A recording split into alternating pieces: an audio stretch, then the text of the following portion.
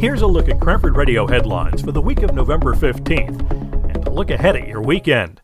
The Cranford Board of Education and the Township Committee have agreed on a funding formula for the new housing being built on Birchwood Avenue.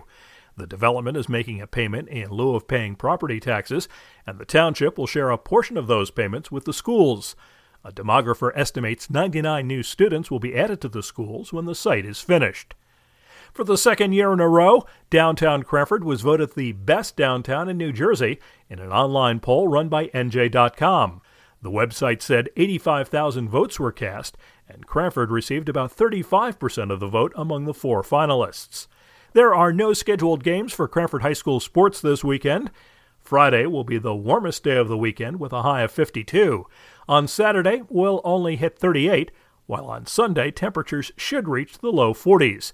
Nighttime lows will be in the 20s. Sunny skies Friday and Saturday, and partly sunny on Sunday. Get some holiday shopping done and support local nonprofit organizations at two events this weekend. First, on Saturday, the Presbyterian Church will hold their 5th annual Artisan Craft Fair between 9 and 4 in Bates Hall.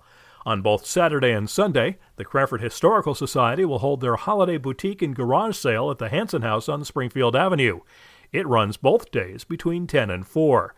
For more events and details, visit Cranford.com. News provided by Tap into Cranford.